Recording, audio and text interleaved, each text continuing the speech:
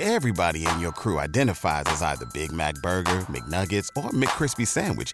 But you're the Filet-O-Fish Sandwich all day.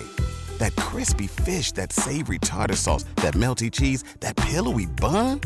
Yeah, you get it. Every time. And if you love the Filet-O-Fish, right now you can catch 2 of the classics you love for just $6. Limited time only. Price and participation may vary. Cannot be combined with any other offer. Single item at regular price. Ba-da-ba-ba-ba. You're listening to the Archaeology Podcast Network. You're listening to Teabreak Time Travel, where every month we look at a different archaeological object and take you on a journey into their past. Hello and welcome to episode 18 of Teabreak Time Travel. I am your host, Matilda Ziebrecht, and today I'm savouring a winter almond tea because even though it was ridiculously warm the last month or two, it's suddenly decided that it's winter, at least with us. I don't know how it is with you. And joining me on my tea break today is professional embroiderer Dr. Alexandra Makin. I realised I forgot to ask you how to pronounce your name. Makin. That is a great name for a creative person. Sorry, that's fantastic. I'm sorry, I'm sure you've heard that so many times before. A couple of times. I should tell my husband's family. And are you also on tea today, Alex? I am. I'm on a fair trade English breakfast today. I ummed and ahed whether to go for Ceylon or not, but I plumped for English breakfast. English breakfast. And are you a classic British English breakfast with milk or? Oh, no milk in any tea whatsoever. No. Oh, okay, interesting. Oh, okay. Yeah. Okay. Yeah, no, I was, well, I've said this already on this podcast. I was always given slack by my English relatives when they said, "What, you just want it black with sugar?" And I was like, yeah. But now I have it with milk, so. No. Well, I am a bit of an oddball in that sense. It goes back to my parents. For one Lent, we gave up sugar from tea and never went back. And for another Lent, we gave up milk from tea and they went back to milk, but I just couldn't after that. So, black tea ever since, yeah. Oh, but do you have milk in other things still, or are you milk-free now? I'm fairly milk-free, if I'm being honest. Yeah. Oh, okay. Also like chocolate and stuff, or just the raw milk? Occasionally I'll have chocolate, but I'm more of a crisps person than chocolate. Oh, interesting. More savoury than sweet. Yeah, definitely. Mm-hmm. Well, thank you so much for joining me. And as I mentioned at the beginning, Alexandra is a professional embroiderer and also specialises in textile archaeology. But did you also do archaeological training of some kind, or have you sort of gone into it from the embroidery route? So, it's a bit of a long-winded story. I shall cut it down. That's fine. We've got plenty of time on this podcast. Okay. And I don't want to put people to sleep. They'll need a really strong tea for that. And Assam maybe after that. So in the UK, a lot of people, after doing their GCSEs, will go on and do A-levels. And that's what I did. And then after that, I went down to the Royal School of Needlework and did what was then called their 3-year apprenticeship. That no longer exists anymore. It's a different scheme. And I left that and I was thinking, I never want to embroider again. I never want to look at an embroidery again. And that went well. And my other love was archaeology. And so I decided at that point to do an undergraduate degree in archaeology. So I moved from London all the way up to the amazing Newcastle upon Tyne and did my archaeology degree up there. Oh, okay. I'm fascinated that they still had indeed needlework apprenticeships. And did they? I mean, you said that one's still not running, but did those sort of things still exist nowadays? Well, the Royal School of Needlework's apprenticeship was unique, really, and that was one of the things that drew me to it. It was very different to the type of training that was going on in university systems, where you do your foundation course and then you do perhaps go into fashion or something along those lines, where you could specialise in embroidery. This was much more traditional and learning those traditional techniques with a background of the history to them as well. So, and that's what I enjoyed about and why I wanted to go in down there and do that course, because of course it's combining that history side of it. So, I mean, that ran for decades and decades, but then it's morphed now and it's now called the Future Teachers course. It's still 3 years. I'm not sure how different it is to the apprenticeship, but it's still running in that form now. They took on very few apprentices each year. So you had not one-to-one tutoring, but you had a good ratio, and it was very in-depth tutoring to bring you to a standard where you could perhaps be, for example, recently some of the old apprentices have been called back to create the coronation robes and things like that. So it was that was the point of it. Okay, so sort of really a sort of traditional making specialist expert professional projects. Yeah. Wow, okay, interesting. And when you started your archaeology degree, I mean, you said you never wanted to embroider again. So at what point did you decide, okay, fine, I'll go back to embroidery? Well, that was my brother's fault, actually. So whilst I was in Newcastle, he was studying his degree in history at Durham, and I had a car. So we would meet up and we'd go out to visit places, because those of you who may not know, by car at that time, we're talking back in the 90s here, it was 20 minutes down the A1 between Newcastle and Durham. Yeah. And one day we decided to visit Durham Cathedral, and they had on display there the stole, the maniple and the ribbons, sometimes called a girdle still, that were discovered in the tomb of St Cuthbert. I was just blown away by them, because on the apprenticeship we went back to Opus Anglicanum, and I'd never really thought about, well, what happened before then? You know, people didn't just wake up in the 12th century and go, or 13th century. Yeah, let's embroider. And look how amazing we are at doing this gold work with all these complicated patterns and things. And wow, we're great at design too. And then seeing these pieces from the tomb of St Cuthbert, so we think they were created around 910 CE. And I was just like, oh my goodness, that's absolutely... Yeah, it blew my mind that the skill, the level of skill, and the technique, the detail, the design, the use of materials. I thought, yeah, this came before Opus Anglicanum. And at that time, there was such a big fuss about Opus Anglicanum. And I was like, but this is really important and interesting, and actually much more exciting, because very few, if anybody, had really studied pre-Opus Anglicanum in detail. And I can remember pressing my nose against the glass and leaving these marks all over the display glass. I'm sorry. As I was trying to get closer and closer to these pieces to see them in this dim light. And that was it then. I was off. I was back to the embroidery, but particularly from that period. Oh, but it's great that you did manage to combine both things, and then it wasn't that, the 3 I mean, I wouldn't say the 3 years had been wasted anyway, but, it's nice that you could use something that you had so much training in already. Yes. You didn't have to relearn. Yeah. And as of course today we are travelling back in time, I have to ask all of my guests, if you could travel back in time to a point, where would you go and why? Well, when you first emailed me about the podcasting, you said you might ask me this question. I've been racking my brains, because obviously people would expect me to say the early medieval period, but I don't think I would. I think I'm quite happy here.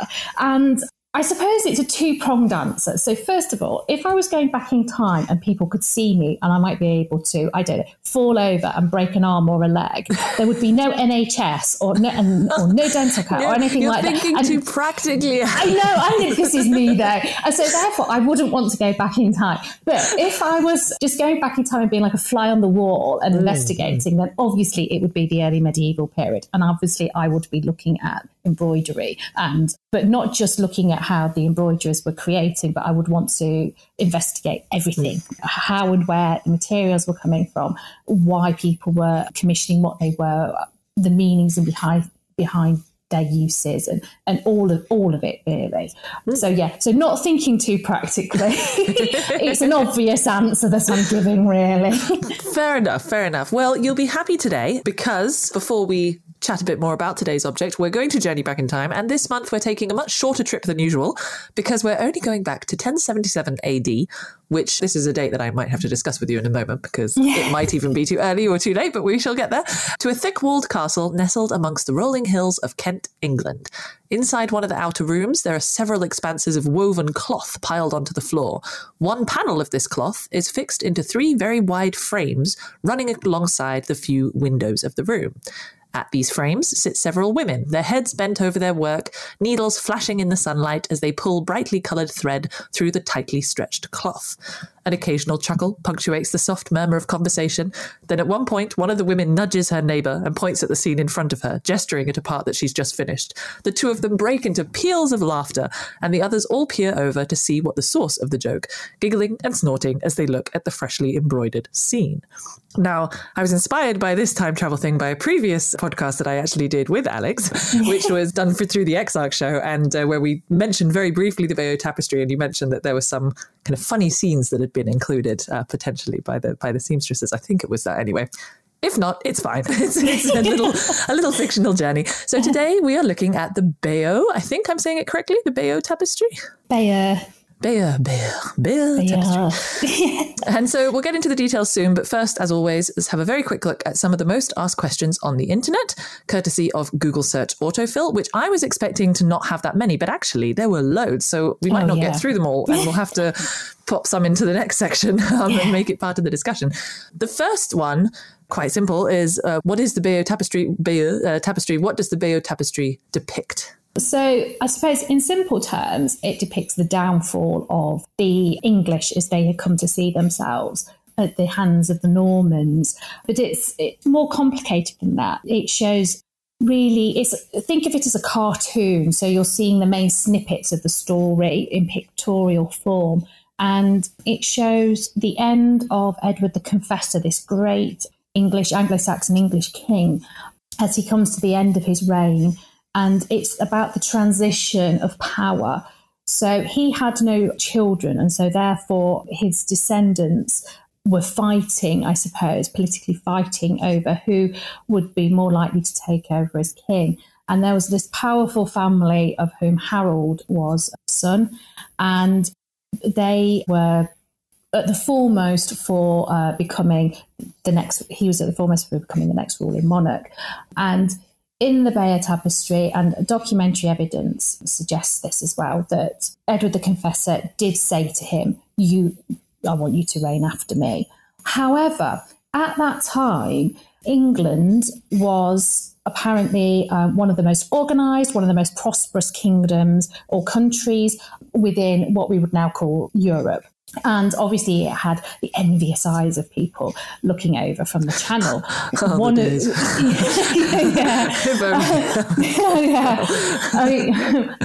that. No. Yes. Let's go back to the 11th century. And one of those was William the Conqueror, as he became known to us over here. But he was king, I suppose. He was, well, not king, he was Duke of Normandy, and he had a family link through the maternal side. So he could tenuously claim that he had a right to the English throne as well. And obviously because of all the how unorganised we were, how rich and prosperous the country was, he wanted the country. Fair, yeah. Yeah. So there's all of this political shenanigans and backgrounds and manoeuvres going on in the background. And on the Bayeux Tapestry itself, which then shows Harold going across to Normandy, he gets captured and he ends up going to, I'm cutting this down quite a lot, he ends up going to William's court, and he goes on campaigns with them. And in the end, he, according to the tapestry, and some documentary evidence, he swears an allegiance to William, and therefore William can use that to help him claim the English throne. So he's saying, Harold's actually saying, no, you should be King of England. And he swears that on relics, which is kind of like us going to court today and putting our hand on the Bible and swearing our oath. It's the same sort of thing. Yeah. Obviously, Harold eventually gets back to England, and Edward dies, and Harold becomes king, saying, no, I didn't really say that William could be king. What are you talking about? Fake news. Yeah, exactly. Yeah. So William obviously is incensed by this. As he would be, yeah. He gets the Pope on side, and In the meantime, there are kings from Scandinavia who are like, no, we should be king of England. And so you get them attacking in the north. So Harold and his armies have to go north to fight them. In the meantime, William is getting his armies ready, and they sail down to the south of England. And so Harold and his army have to march after this battle, march all the way down to the south of England. So they're exhausted. I just can't imagine how they would feel after all of that. And engage in battle at the famous Battle of Hastings. And they lose. And then the end of the hanging is missing, but people assume that it would have finished with William being crowned King of England. I've missed out lots of little nuances and little stories about the pillaging and burning of crops and houses and things. So it's telling this story, this very complicated story, from a particular point of view. Okay, that's really fascinating. I mean, how long is it then? Because that's a long story to It's tell. a long story, yes.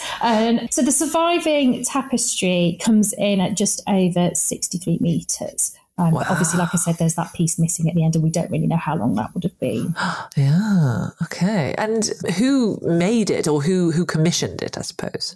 We don't have firm evidence for who commissioned it.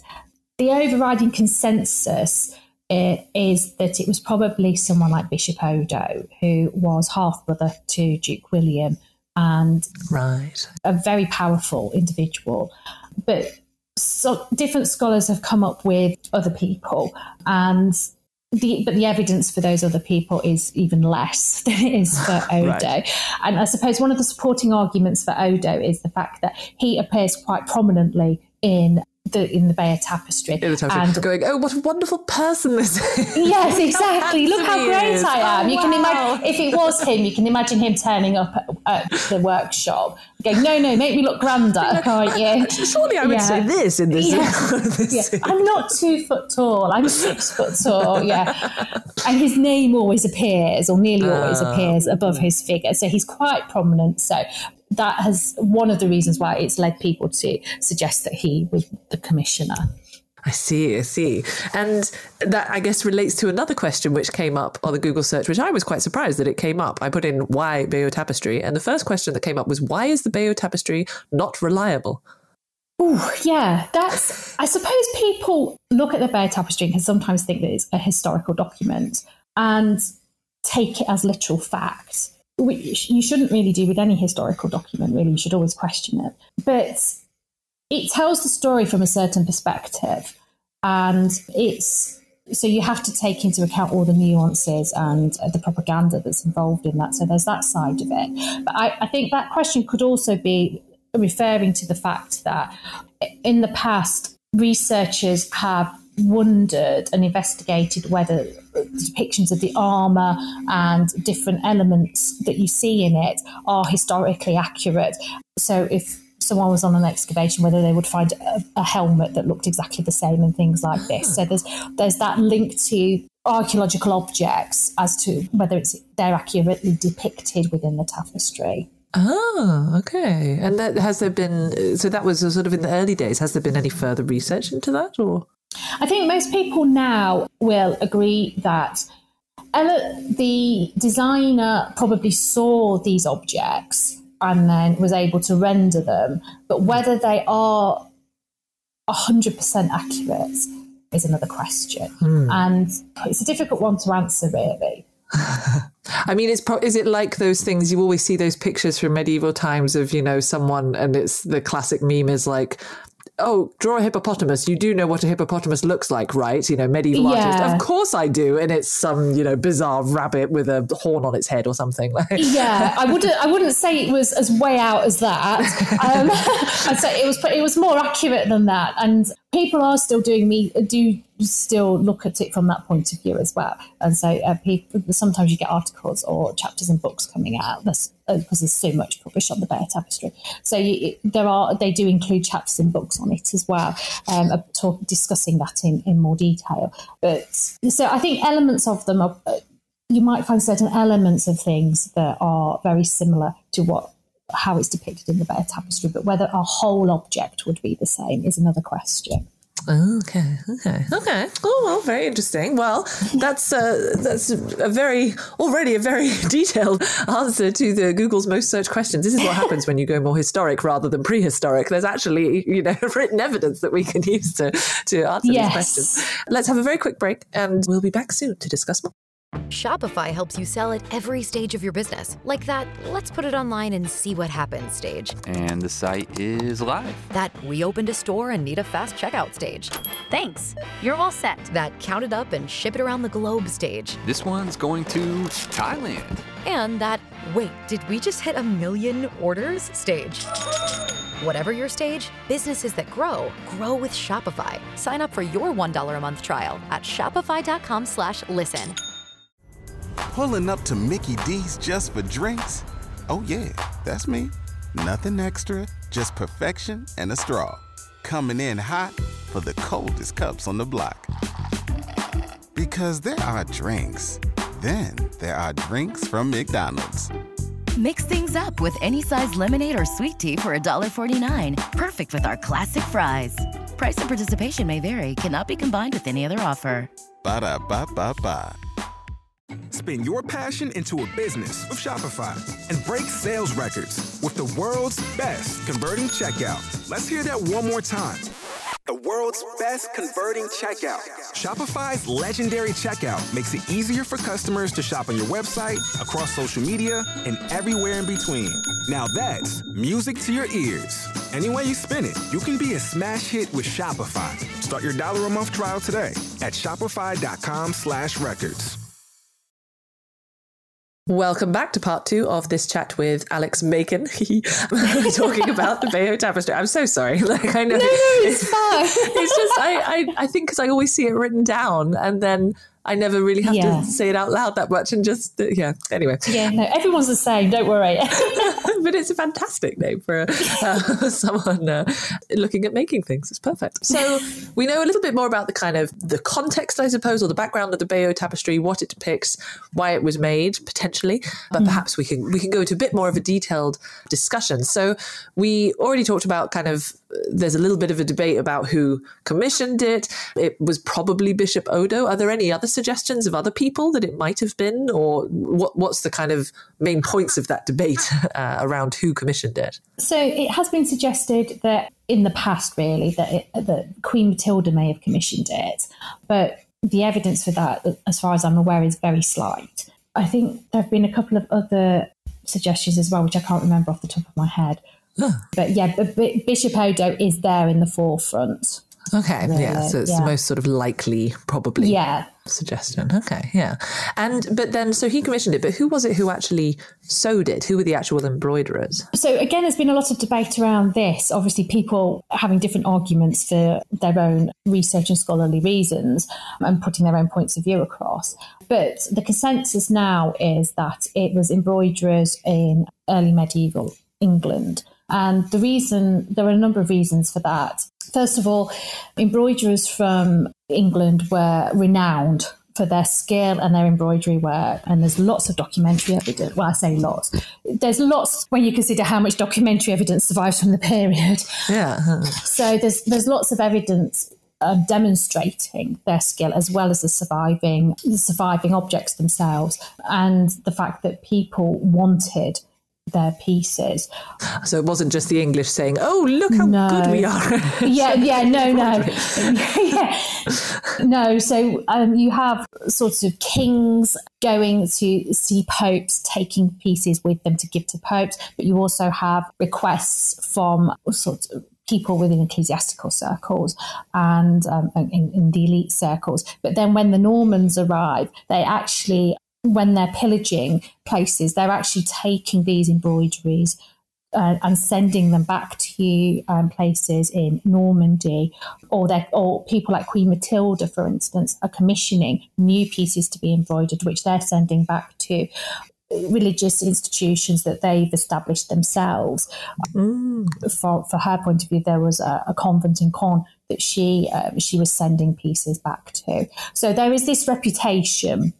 And William of Malmesbury, who was a chronicler, he actually writes about this. And it was well known that it was a feminine art, and to be good at spinning and weaving and embroidery, it showed that you were this amazing female as well within society. So it had all these other connotations as well.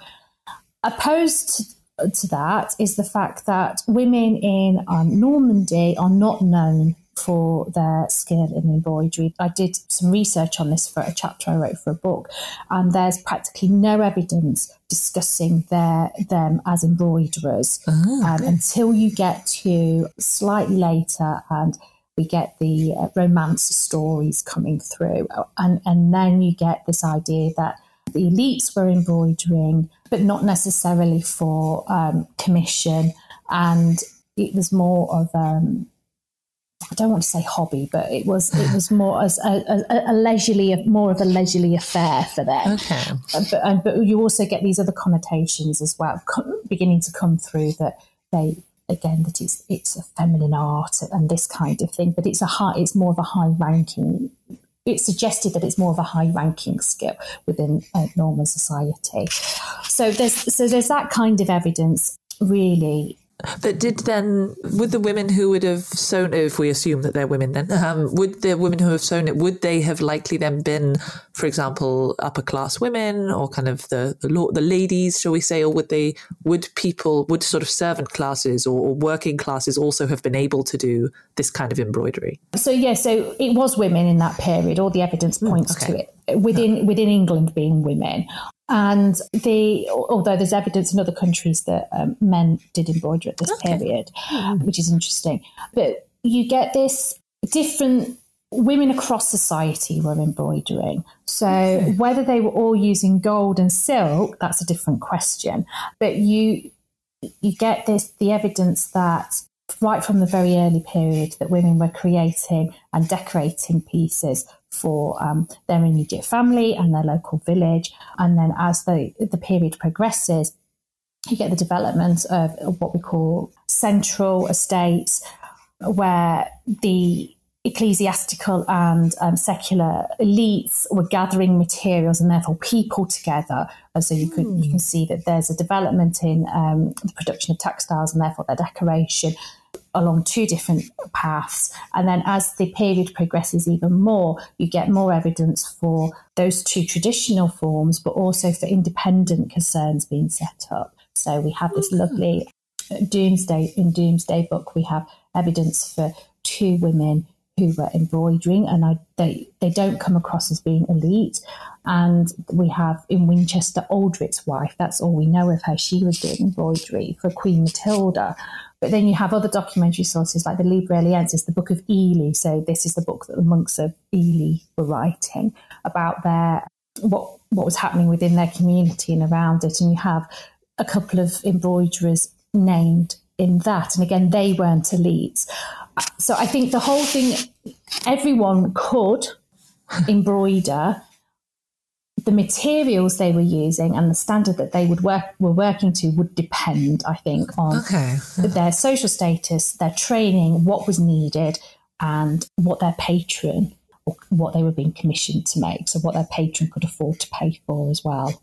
Okay. And so, for example, with the Bayeux tapestry, I assume then that was made of very high quality everything, like all the best materials, all of what actually was the main material? Is it linen or cotton or of the panel? I mean, sorry.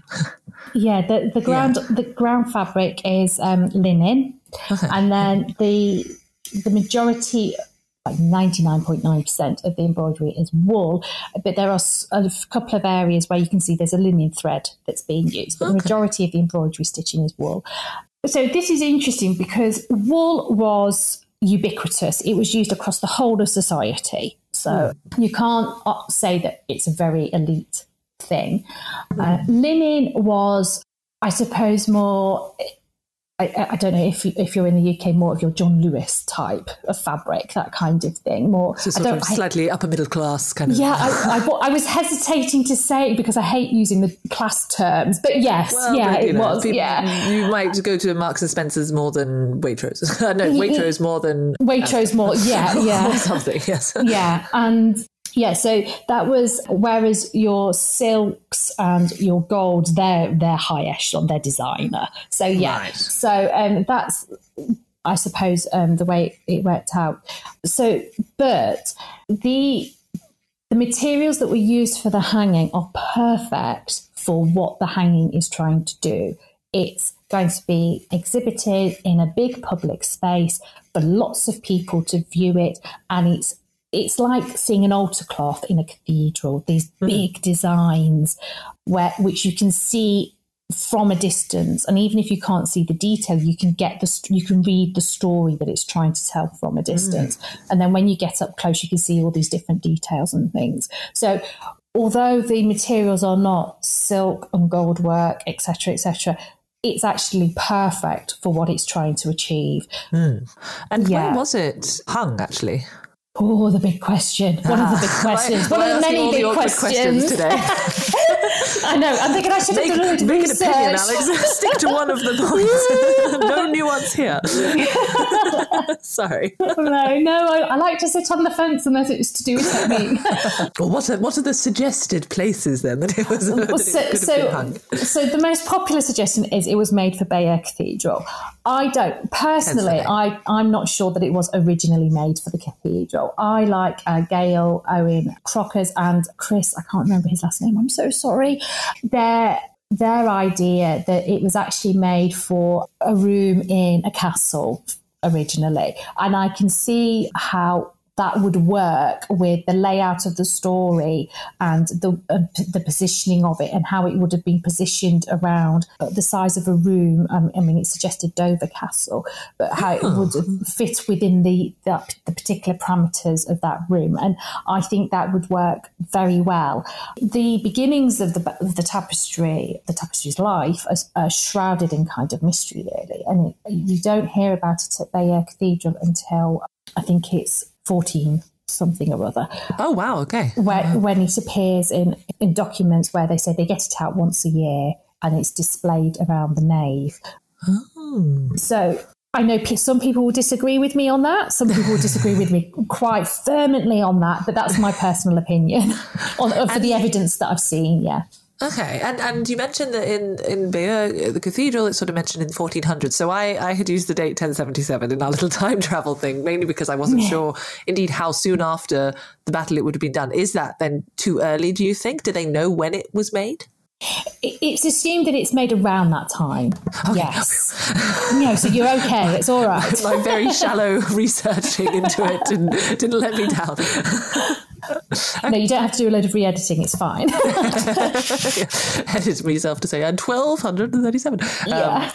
Okay. So it was done fairly soon after the battle and everything took place then. Yeah, no, interesting. And so you mentioned that we sort of know that we could assume that it was made in England because of the kind of high level of embroidery skill that sort of is demonstrated through it and things, and that kind of correlates with what we know of the skills in England. Are there different styles or techniques, you mentioned technique, of embroidery that you can see between, for example, Normandy versus England or other areas at that time? Yeah, before I answer that, I should have said also that there are other reasons for us thinking that it was made in England was because the design itself is very similar to surviving manuscripts from St. Augustine's community in Canterbury and places like that. So there's also that side of it as well. It's not just about the embroidery technique. So as far as I'm aware, there's actually very little, if any, embroidery surviving from the Norman period in Normandy. Okay. I did read once about some found in a burial, but it was a very preliminary, sketchy outline. I've not actually been able to track that down. And I think the suggestion in the report was that it actually wasn't made locally. Well, it sounds like they were all rubbish at embroidery there anyway. I'm not going to say that. I'm going to sit on the fence. So I don't know if there were any differences. I mean, in the romances and things, they talk about working with things like silk and stuff like that, which you would expect, I suppose, people of high rank to be doing. But the use of wool on linen, you can see correlations with that sort of thing within the Scandinavian countries. But also, you can argue that sort of thing was used for hangings within early medieval England and possibly other places like Normandy as well, because it's just as I said earlier, the materials are just perfect for that sort of thing and for depicting these large cartoon-like stories as well. I think that the reason the Bear Tapestry has become so synonymous and famous is because it survived. I was actually going to ask, why is the Bear Tapestry, such a big deal? Indeed. Well, it's partly because it survived, but partly because it was sort of rediscovered in the antiquarian period in the 19th century, so Victorian period in the UK. And there was, during that period, a lot of countries, not just the UK, were trying to establish themselves as leaders of empire and this sort of thing. And they, as a result of that, and it happens throughout history, they were trying to show that they had this great lineage and they should be leaders of empire. And it goes right back into the mists of time. For the English in particular, the Bear Tapestry had these sort of resonances as well. I mean, it did for people in Normandy too, but that's why it has such large cultural connotations, particularly in England, even up till today. I see, because it tells the story that people wanted to hear. I'm not necessarily wanted to hear, but it shows that there is this. From the antiquarian period, probably because all the elite family aristocrats from that period would always turn around and say, "We go back to William. We came over with William the Conqueror." So yeah, you're right. Actually, don't you see the similarities? Yeah. See, I don't look at it like that because I always think my family probably hopefully went back beyond that, and therefore we're the ones that were subjugated by the Normans. But but a lot of the aristocrats they used to like to say that they came over with William the Conqueror and his entourage and stuff. So yes, so it would link in with that, yes. And so you mentioned that it survived, and that's what's quite special about it. Are there any other kind of big tapestries? How does it compare to sort of its contemporaries in that respect? So from the UK, we have documentary evidence only, unfortunately, of another big hanging called, I hope I pronounce this right, the Brythnoth hanging. And this, the evidence for this is found in that book, the Liber Eliensis that I mentioned before, the Book of Ely, where Ealdorman, an Earl, Brythnoth, he went to fight the Vikings in around 991, I think it was, if I remember correctly. And his wife donated to the monks at Ely a hanging that was depicted the great deeds of her husband. So we have this documentary evidence for that, for the specific hanging. We also have hints through other documentary evidence that hangings depicting great deeds, whether religious or secular, were used within both religious and secular settings. So that's within England. But in Scandinavia, we have the woven textiles from the Oseberg ship burial, which again show a cartoon, like they show a storyline, possibly mythological. And we have later the rune, a sort of small fragment, a rune hanging, which was found in a church, and it's a linen ground fabric with wool embroidery, and you can see it's not exactly the same. I mean, it's a small fragment, but it's not exactly the same as the Bear Tapestry, but you can see there are similarities there to that. Okay. And there are other examples I could cite, but it's in this melee of wall hangings that show great deeds and are telling stories to a population that couldn't necessarily read, as well as acting as draft excluders and decorating houses and things like that. Insulators. So it's part of this huge melee. But like I say, the rune fragment is small. The Bear Tapestry's gained fame because it has survived so well. Yeah. Okay. Yeah. Which, you wonder how many other amazing tapestries there were that maybe just didn't survive then. Which is I wish they had, but we'd see all these different stories. We'd see 5 different versions of the same battle and all these different historians would love that. I can imagine. I think we're going to have a very quick break now so that our listeners can have an opportunity to top up their tea, but we will be back soon. Everybody in your crew identifies as either Big Mac Burger, McNuggets, or McCrispy Sandwich. But you're the Filet-O-Fish Sandwich all day. That crispy fish, that savory tartar sauce, that melty cheese, that pillowy bun. Yeah, you get it. every time. And if you love the Filet-O-Fish, right now you can catch 2 of the classics you love for just $6. Limited time only. Price and participation may vary. Cannot be combined with any other offer. Single item at regular price. Ba-da-ba-ba-ba. Waiting on a tax return? Hopefully it ends up in your hands. Fraudulent tax returns due to identity theft increased by 30% in 2023. If you're in a bind this tax season, LifeLock can help. Our U.S.-based restoration specialists are experts dedicated to helping solve your identity theft issues. And all LifeLock plans are backed by the $1 Million Protection Package. So we'll reimburse you up to the limits of your plan if you lose money due to identity theft. Help protect your information this tax season with LifeLock. Save up to 25% your first year at LifeLock.com/aware. Spin your passion into a business with Shopify and break sales records with the world's best converting checkout. Let's hear that one more time. The world's best converting checkout. Shopify's legendary checkout makes it easier for customers to shop on your website, across social media, and everywhere in between. Now that's music to your ears. Any way you spin it, you can be a smash hit with Shopify. Start your $1 a month trial today at shopify.com/records. Welcome back, everyone. I hope that the teacups are fuller and the biscuit jar emptier. So thank you so much for telling us a bit more about the Bayeux Tapestry, which indeed sounds like it's sort of famous just because it happened to survive, which is sort of been, I guess, inevitable for so many historic documents as well. You wonder how much is missing out there. And I am actually curious. We sort of had mentioned it a few times throughout, and I think it would be interesting to talk about. This is the first of this podcast, which is dealt, I guess, with more historic artifact rather than prehistoric artifact. And I'm curious, as a textile archaeologist as well, obviously you have specialized in more historic periods, but what is your kind of experience of historic textile archaeology versus prehistoric? Does it hinder the research to have all of this extra information? Does it make it more difficult? Does it make it easier? What would you say? Well, I'm slightly biased. Well, no, I'm very biased because I love my period, and I would only step out of it really if push came to shove. But for me, I'm quite interdisciplinary in my approach to my work. So I love the fact that you have all this art, historical, documentary evidence and all these other sources that I can go to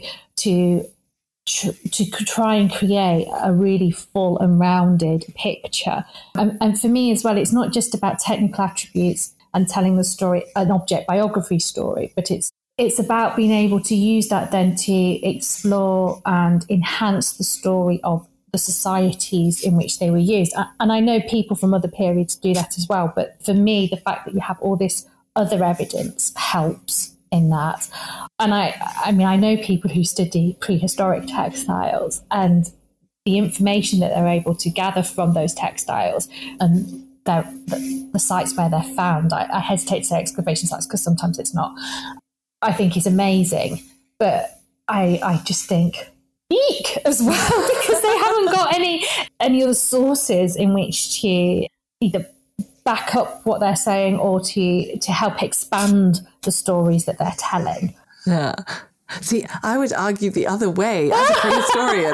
Like, to me, it's really scary to have all of these extra levels of interpretation that you have to go through. Because, I mean, as you mentioned before as well, obviously the Bayeux Tapestry, you said, oh, people see it as a historic document that tells one truth or, thing, but obviously it doesn't. And I mean, I guess that's the case with all other forms of historic documentation. And I know now I'm just talking about, obviously all historians have training in this and are able to work through the bias. But to me, that's almost scarier to have to kind of, you're not just working through your own bias when you're interpreting the past, you're also having to think, but why did they write this? Or why did they do this? But I suppose that's something that's second nature to you now. Well, and something that I find really interesting and exciting as well is the fact that, well, why are you writing this? What exactly are you trying to say? And then I can say, oh, you were wrong. Or yes, you were right. I don't know. It's all part of that whole, I suppose it's like a very complex detective story, really. And I just, that's one of the things that I really like about it. I mean, I do have to sometimes put the brakes on and say, no, I don't think they really were saying that, Alex. I think that's you reading too much into it. So, you sometimes if I get excited about something, I have to kind of rein myself in. Yeah. It's funny, isn't it, how people who specialise in different periods can look at the other period and go, as well. Yeah, exactly, yeah. Well, luckily, there are enough of both sorts to yes, we can that's spread true. ourselves out throughout all of the periods, which is useful. And because obviously then you do indeed specialise in more historic periods, early medieval, but do you know when, for example, the first embroidery might have been? What is the kind of earliest physical evidence that we have for something that could be interpreted, I guess, as embroidery? I don't know exactly, but embroidery does go way back into the myths of prehistory. So it has a very long tradition. And from the early medieval period itself, I suppose the earliest piece could be a decoratively functional piece. So it was holding a tablet woven band to a textile, and that was found on a child's hood from Orkney. I just love the fact that the possible earliest piece from my period could be this child's hood. So, and that stitch it's a form of what we call loop stitch, but it uses 3 different threads being worked at the same time. So it's a very complex stitch. So it shows that by the early medieval period, embroidery had it might not be pictorial, but it had developed in a form that was very complex, and that people understood in detail the how to use fibres and materials and to create these beautiful objects as well. And I love that. It's such a long tradition.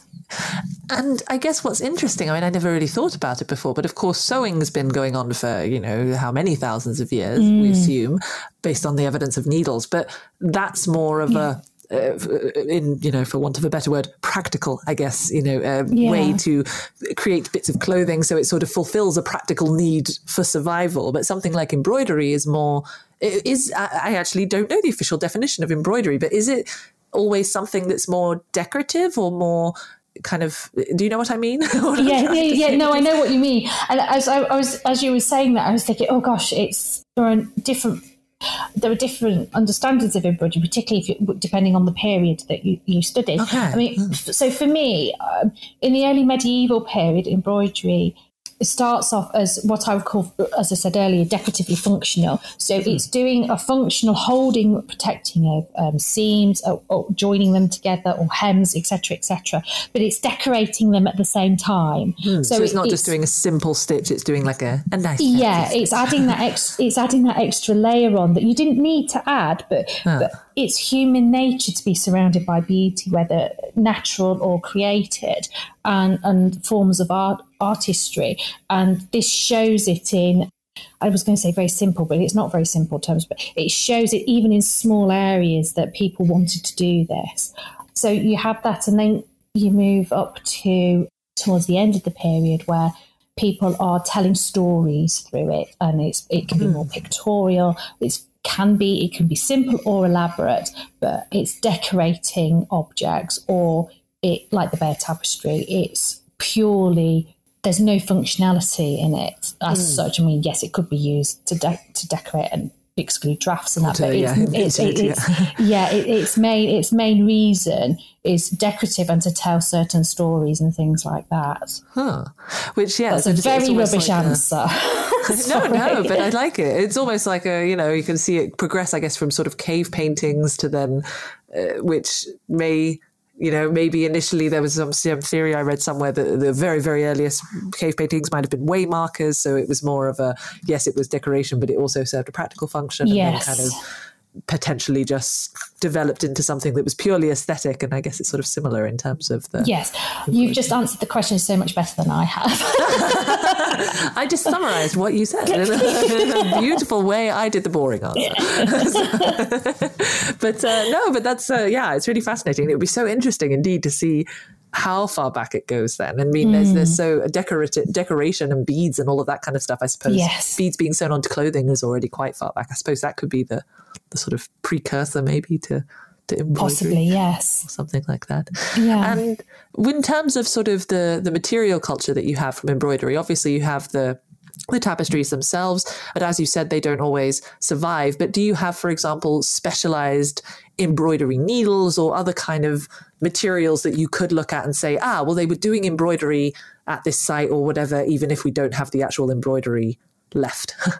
So I wouldn't say specialist needles as perhaps we would know them today, but you do find beautiful needles, particularly in Viking contexts actually, where they are held in needle cases. And they're often found in female, sometimes child burials, attached to the girdle or the belt of the deceased. And the ones I like the most are they're in these needle cases, but they've been placed into bits of fabric as well. And then the fabric with the needles have been placed into these needle cases. And I just love that because it's so tangible, isn't it? Yeah. So, and some of these needles are very fine and could, I would argue, have been used for either very fine functional work or embroidery work. And then at the other end of the scale, you get these objects that are possibly needles. I would argue that they probably are needles, but they're really big. I say big. They're not like houses, but they're big in needle terms. The holes and yes. And they were perhaps used for things like fishing nets or framing up embroideries and this kind of work, more coarse work. So you do get a gradation in needles, but whether you can say they're specialised for silk work and gold work compared to being used for lots of different things is more difficult to say. We need more research. Things like the frames and stuff are also usually organic or wood, so they might not also necessarily survive as well, or there were no embroidery frames from the period. I've argued that there's an image of a man who most people say he's weaving, but I've argued he's actually embroidering, and this is from a Byzantine context. And if you look at him and compare it to images of people embroidering, the way he's sat is very similar to that, but also the context, it's from the Byzantine Exetuke, I think. No, that might be the wrong thing. But it's from Exodus, and it's around the creation. It's set in around the creation of the temple, and so it's talking about not only weaving things to hanging cloths to hang in the temple, but it's also talking about embroidering and decorating textiles as well. So that dates towards the end of our period. So I've argued that that's the earliest image really that we have, but there's no hard evidence. Okay. Well, interesting. And you sort of, we've mentioned a couple of times so that it was sort of assumed that the women were the ones doing the embroidery, although you mentioned in some European countries it may have been men, and you just mentioned a man doing embroidery then. In terms of kind of professional embroidery now, I mean, I'm just thinking of something like cooking, which, everyone, the sort of classic stereotype, everyone's like, oh, woman's place is in the kitchen, and it's sort of assumed that, if you're a cook, you're a woman, but the chefs, the best chefs were only allowed to be men, or, all this kind of thing. Is it similar with embroidery? Is that something that it's sort of, oh yes, it's women's work, but if you want to be really professional, you're more like, the men are the most likely to get it, or is that completely different? So it's different. Okay. The problem we have with embroidery is the fact that at the Renaissance, there was this divide between what we would now class as high art and crafts. Whereas and a lot of things to do with embroidery also have this been linked to feminism and the development of that as well. But pre the Renaissance, the evidence shows that embroidery was classed as a high art form. And the evidence for the early medieval period in what's now the British Isles is that embroidery was a female role. But in Byzantium and the Islamic world, we have evidence that actually men were professional embroiderers during the same period. So I find that quite interesting.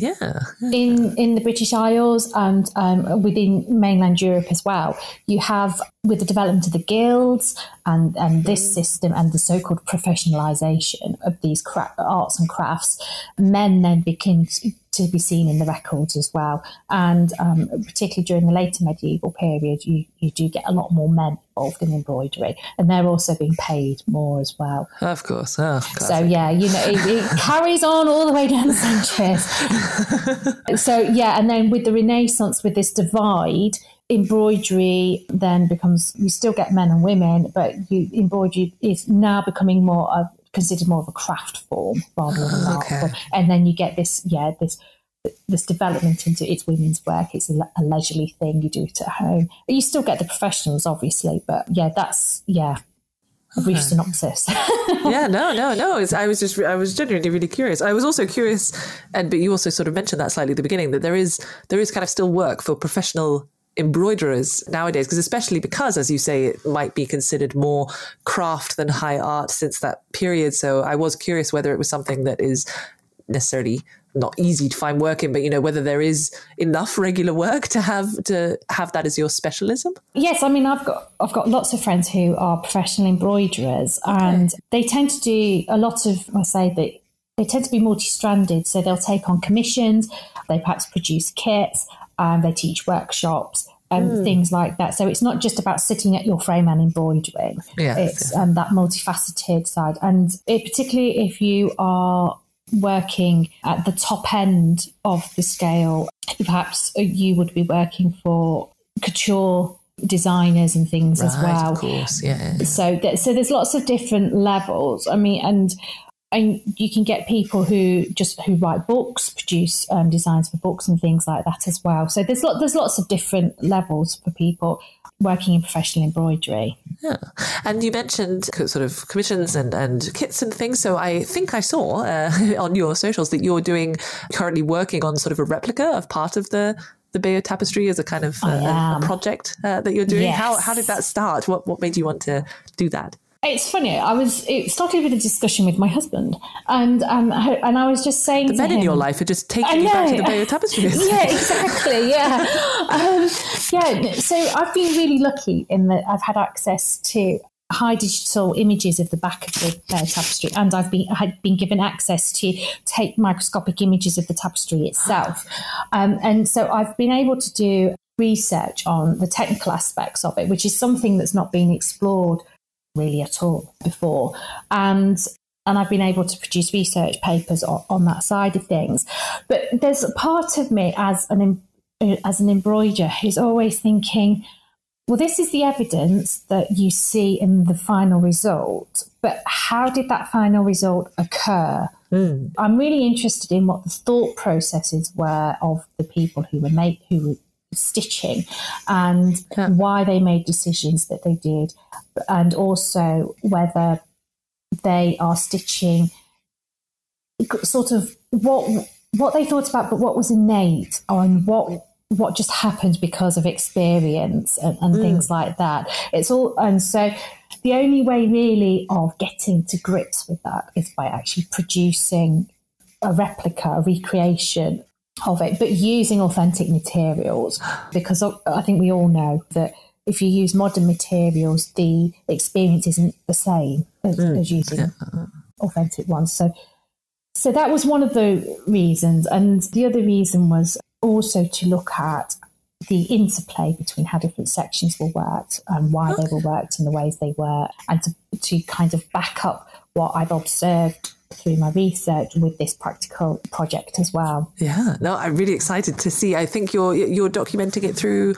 I am, for my sins. So it's on my YouTube channel, which is quite scary because it's also people understand what I'm doing, and so people can say, I wouldn't have done it like that. But then, and I mean, that's happened with the latest video that I've put up, and I'm like, oh yeah, and you know what, you're totally right. Why did you do it like that? And it's quite scary, but everyone's been lovely about it, so it's fine. But yeah.